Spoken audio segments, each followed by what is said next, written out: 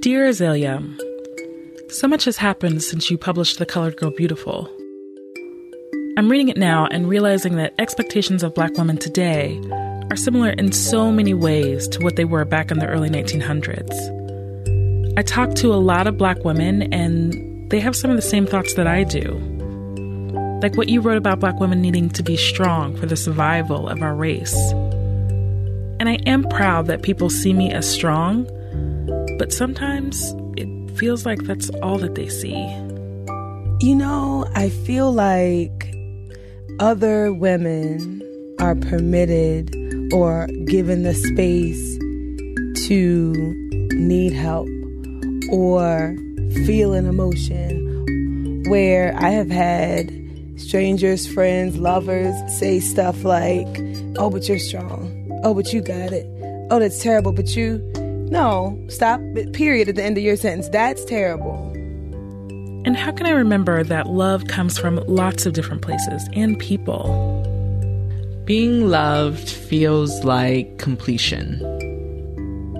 And this whole idea about what it means to be beautiful, both inside and out, it's a difficult thing to balance. I don't think I'm ugly, but I don't know if I always feel beautiful. There's just so much pressure to pursue a certain aesthetic, you know? Clear skin, hair that looks cute. And then there's this whole personality piece too, where any expression of negative emotion is seen as threatening.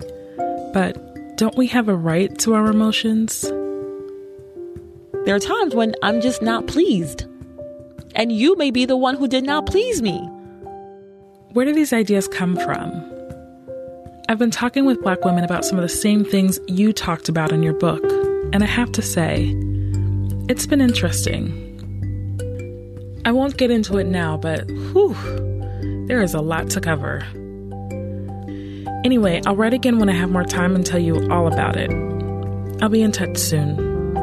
Sincerely, Aselika. Listen to The Colored Girl Beautiful October 1st, wherever you get your podcasts.